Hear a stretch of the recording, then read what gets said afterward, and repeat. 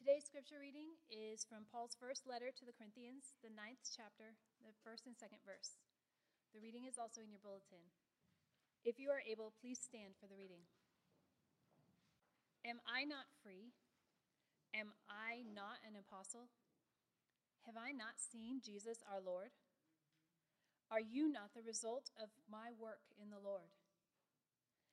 Even though I may not be an apostle to others, surely I am to you. For you are the seal of my apostleship to the Lord.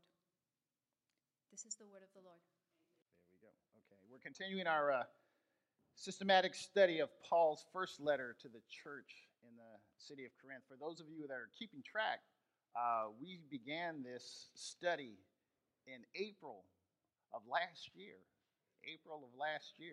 And if God spares us, we will conclude our study in November of this year.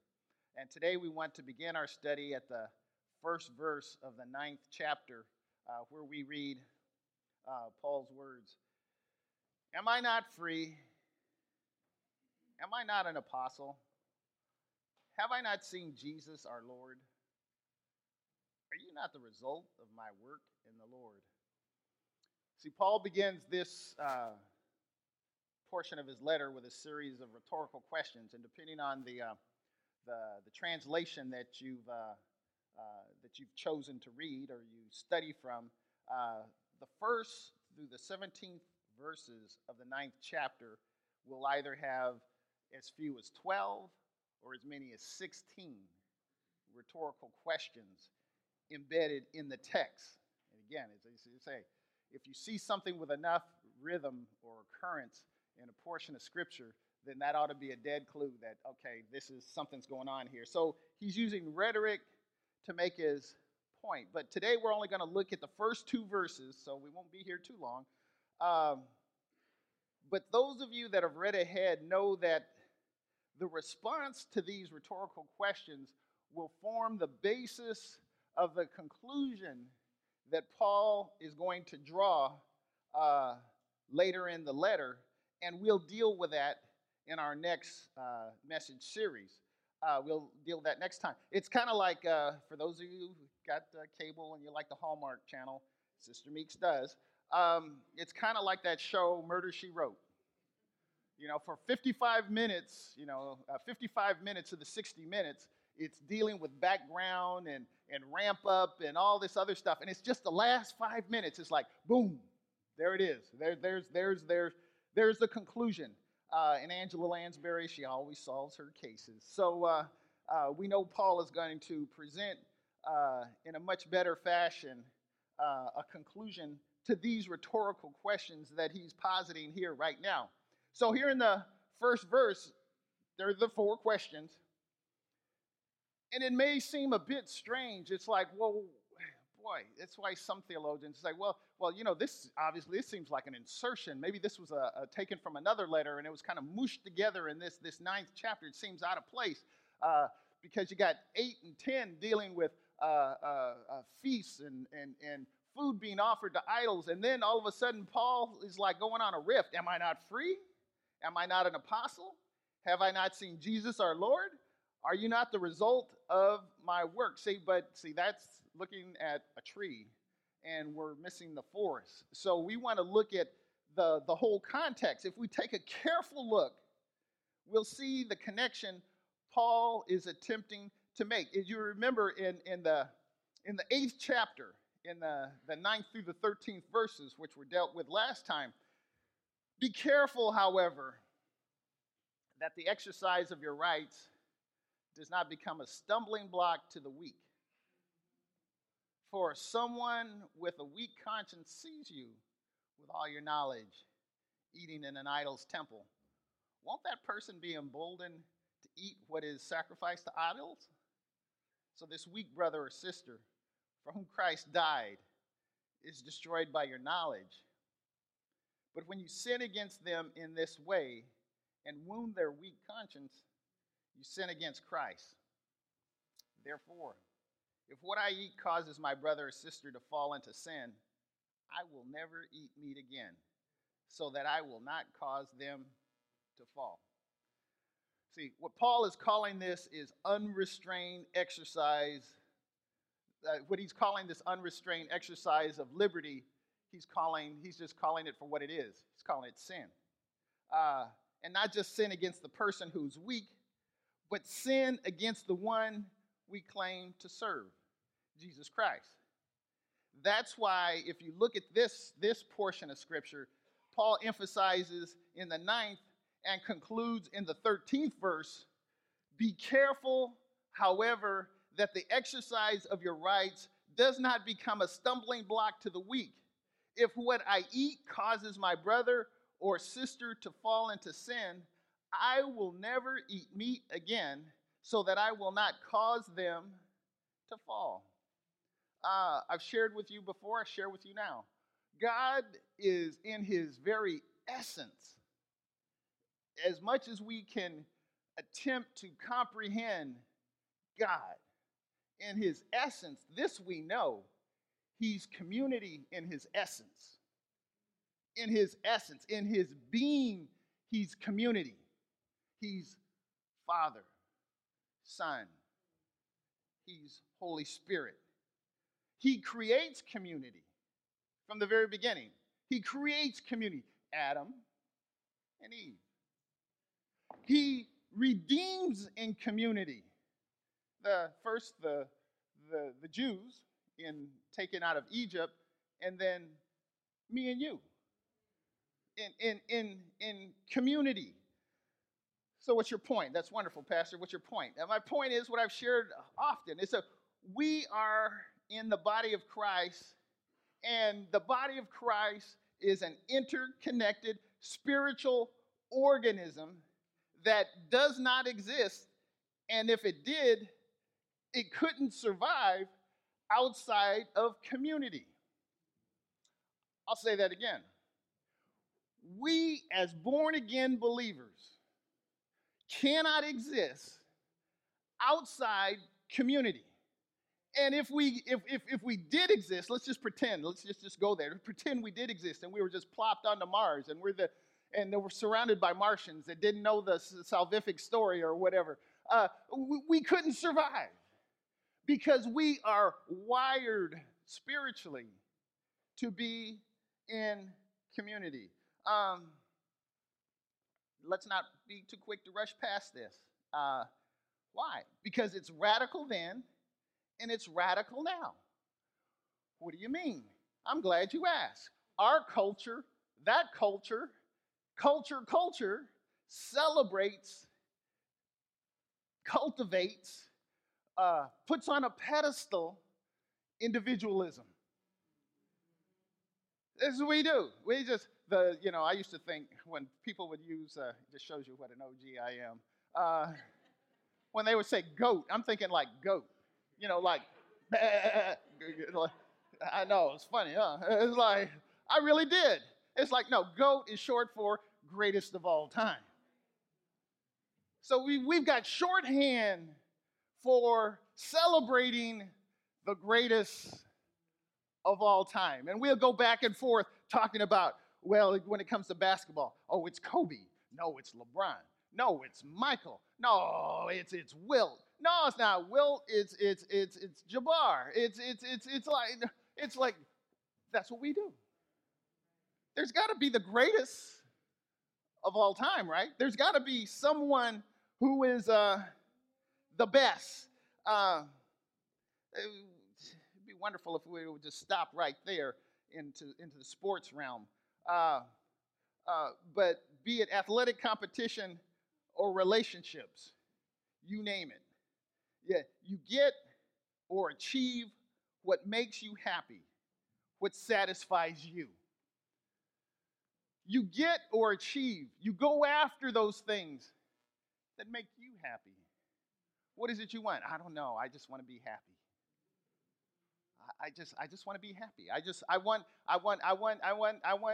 is there anything wrong to be happy? Well, if you're in a group, it's not, the whole framing of the question is incorrect. Because it's not I want to be happy. What is the best thing for the group, for the community? Honestly, I mean, again, I'm a Facebook stalker, so I'm not talking about anybody here. But too often, what's called concern for others is, I would call it pseudo concern. I'm only concerned to the degree it impacts me. Or it may be even when we're in conversation, how you doing? Well, I'm not feeling so good. You know, girl, I'm not feeling so good either. And then, as a matter of fact, it's like, well, didn't you just ask me how I felt? And now you're on a rift of how bad you feel. I know you don't know anybody like that. I'm just concerned to the degree that it impacts me. And the weak are just seen as just that. They're weak. So the idea of limiting or outright elimination of what I want and what I want to be able to do for the benefit of someone else, again, don't I deserve to be happy? Why should someone else and how they live, how they think, how should that place limits on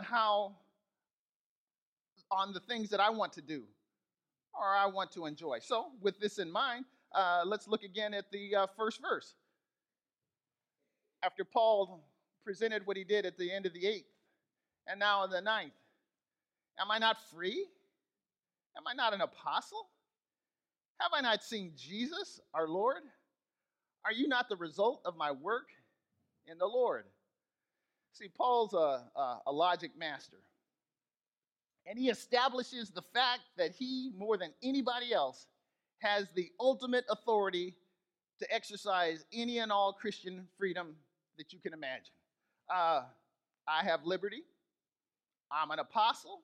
In fact, I witnessed Jesus. Can any of you guys say that? Corinthian church?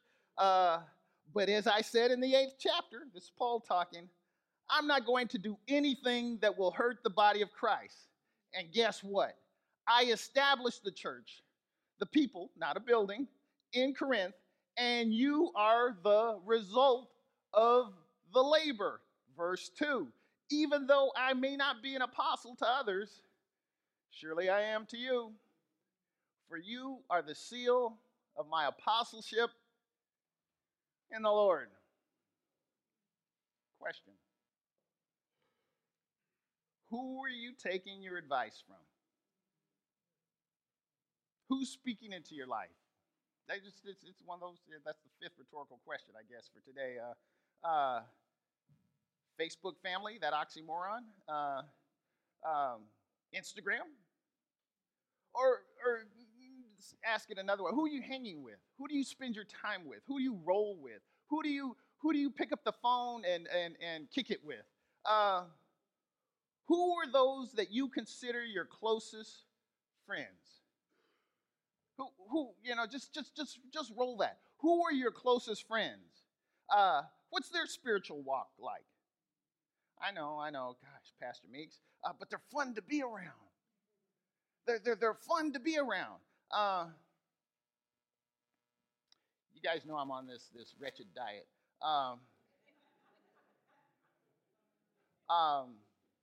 But one of the takeaways, it is bad.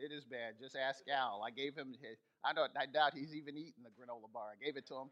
He looked at it, and he's like, seriously, you think I'm going to eat that thing?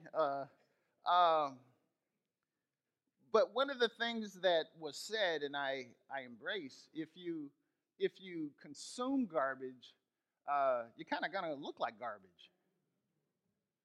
I know. Well, I know somebody who they eat whatever they want, and they look good. It's like, well, we'll do the postmortem and the lobotomy and then all that other stuff. But your body can't help reflect what it's consuming. Okay? See, the seal Paul is referring to is that little wax blob. You've seen that now. It's kind of come back in vogue. It's like, isn't that cute? You put a little seal over the letter of the package, and you would take the ring, the signet, and you would you'd put the blob of wax over the package or the letter to seal it up, to make sure that the contents of the letter or the package was indeed what the sender intended to be sent. And then the person would put the little seal over it as proof that what was inside contained the contents that the sender intended. And so that's what Paul is saying. He says, I have poured into you spiritually, and you are a reflection of me. I've shared the example before, I share now, particularly for you guys in high school, in college too, in 10th grade. Again, fast forward, let me just tell you, I'm a civil engineer, so I had to get through mathematics, a few semesters of mathematics, okay? 10th grade geometry. Was my buddies. They were smarter than I am. And they were goofing off, but I thought I could goof off. Until I got my quarter grade. And a D was staring right at me. And I had never gotten a D on a piece of paper, ever. And a grade on a report card that was going home to my parents? Oh no. And I'll never forget Mr. Singh. He said, Mark, you're better than that. I could have given you a C minus. I could have, but I wanted to get your attention. You've been fooling around. You've been playing games, and I wanted to get your attention. It's like, could you tap me on the shoulder? Seriously? And I shared the story where I lied through my teeth to my parents, and it's like, oh yeah, Daddy, I tried hard. I'm trying to avoid a spanking, and and his words to me were, well, son, if you tried your hardest, that's all you can do. I felt about that big. So fast forward, I assessed where I was at. I assessed that I had reached, it really was a prodigal son pig pen experience for me. I had reached to the point where I was lying to my father to avoid what I thought was going to be a sure beatdown for getting a D on my report card, because grades meant something in our family. So I sat in the front of the class. I paid attention. I separated myself from all the distractions that were around me. I got straight A's.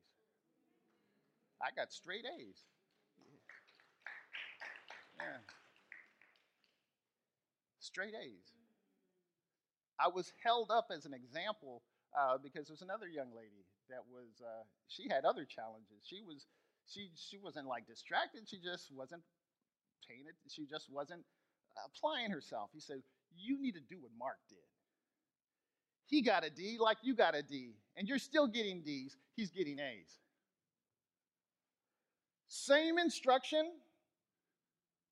It was, oh, well, he spent more time with you, or you called him after, and you did extra assignments, and you did all those things. It's like, no, we didn't, none of that.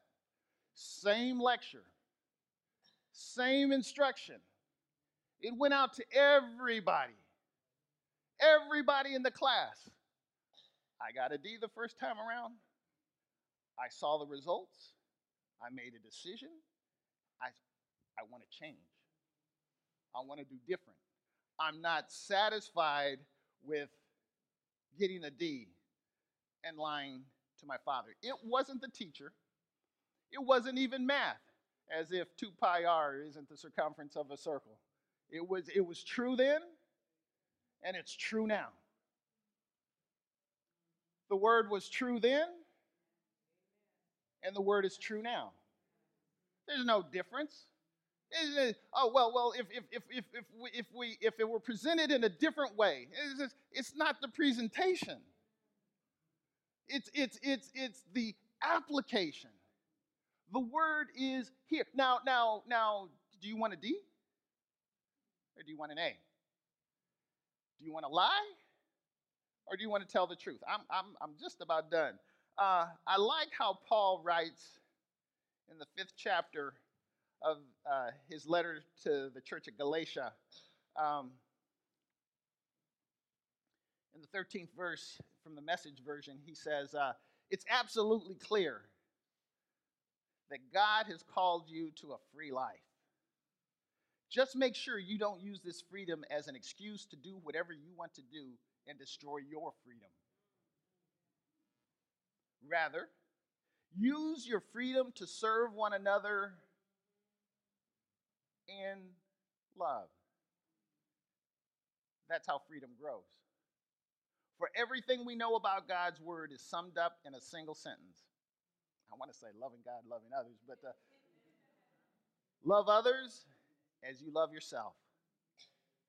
That's an act of true freedom. If you bite and ravage each other, watch out. In no time at all, you will be annihilating each other. And where will your precious freedom be then? My math teacher gave the same lesson to everyone. Same lesson to everyone. Same subject material, same. It was me. It was only when I determined to get serious and focus on the subject that I went from a D to an A. So, Pastor, what are you saying? Is that you'll always get straight A's spiritually? I didn't say that. I didn't say that. What I'm saying is, if my objective is to please Him, that's Jesus Christ, and not me, the Holy Spirit will sustain and keep us from falling. And on that last day, He will present us faultless. I'm closing. This is how the Holy Spirit works. But do you want to? Are you good with a D? Or do you want an A? I can't make that call for you. As I always tell my kids, I can't want something more. I can't want something more than you want it for yourself. If I could just do a lobotomy, it's just like, gosh, a lot of the stuff we focus on, it's like this wasted energy. But you'll figure it out. You'll figure it out down the road. I was on a road trip with two of our daughters, the two youngest, and it was we were driving from Sacramento to visit my brother and his wife in Denver, and as you know, 80. That's a lonely stretch of highway. So we're in Wyoming, early in the morning, and kids were hungry, so we stopped off at a Denny's. Cheyenne, Wyoming. Cheyenne, Wyoming. Cheyenne, Wyoming. I walk in with two little girls, and it's like, all eyes on him. It's like, okay, let's just sit here and let's order some pancakes and go on and just get out of here.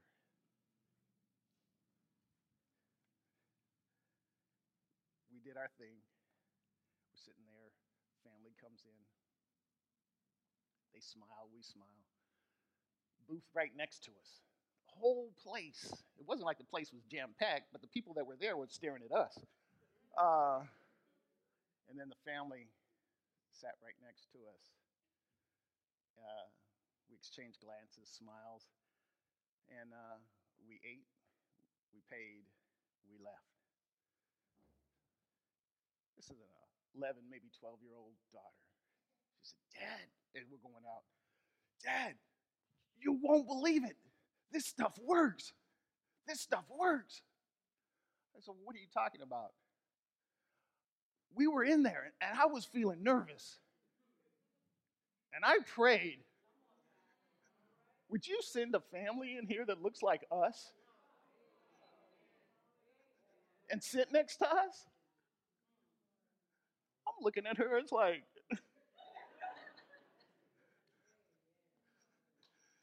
she said, it works, Dad, it works. It works. She said afterwards, she said, I thought I was the golden child. I thought I had the juice.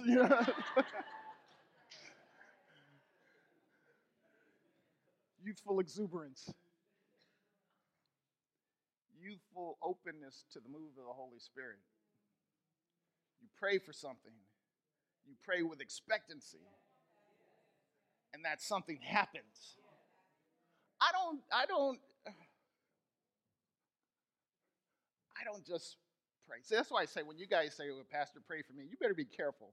I mean, again, I just, because what you may think I'm praying for is totally different from what I probably am actually praying for. Lord, Lord, Lord, pray for, no, Lord, kick her butt. Straighten him out. Show him your power. Reveal yourself to them. You know where they're at. You know what they're asking for. And you know that it's not the best thing for them. I know that. I know that. And I'm not even God. And they're asking for things that consume to their lusts. Lord, give them your perfect will. If an 11-year-old, if a 12-year-old can get it, that's why Paul, he says, you're the, I'm paraphrasing, you're the seal of my apostleship, which I like to call the living seal. You go, I've never been. I've seen pictures. You go to Moscow. They've got the remains of Lenin in a mausoleum of sorts underneath this airtight something or other. But there's nothing there. There's a facade of a body. It looks like him, but it's not him. It's just a body. You all are living seals of the apostleship, Paul and others, Jesus Christ, that have passed down, that we have now consumed, and it is incumbent on us now to live that out in a way that doesn't fulfill my lustful desires, but what is the best thing for this body? And what's best for this body may be the thing that creates the most discomfort in my life. I'm done. Paul said he prayed at least 3 times. Whatever this malady was, whatever this situation was, just remove this situation, what he calls a thorn in his flesh, from me. Take it away from me. Remove it, please. And I'm sure he could put it in and contextualize it and say, well, if you do this, then I'll be able to preach better. I'll be able to get on buses and ships and cars and chariots better. I'll be able to do things better. And God said, no. You're going to do exactly what I ask you to do, and you're going to do it in the condition I'm allowing you to remain in, because it's for my glory and not yours. That's when you know you're a part of the body of Christ, when you say, not my will, your will be done.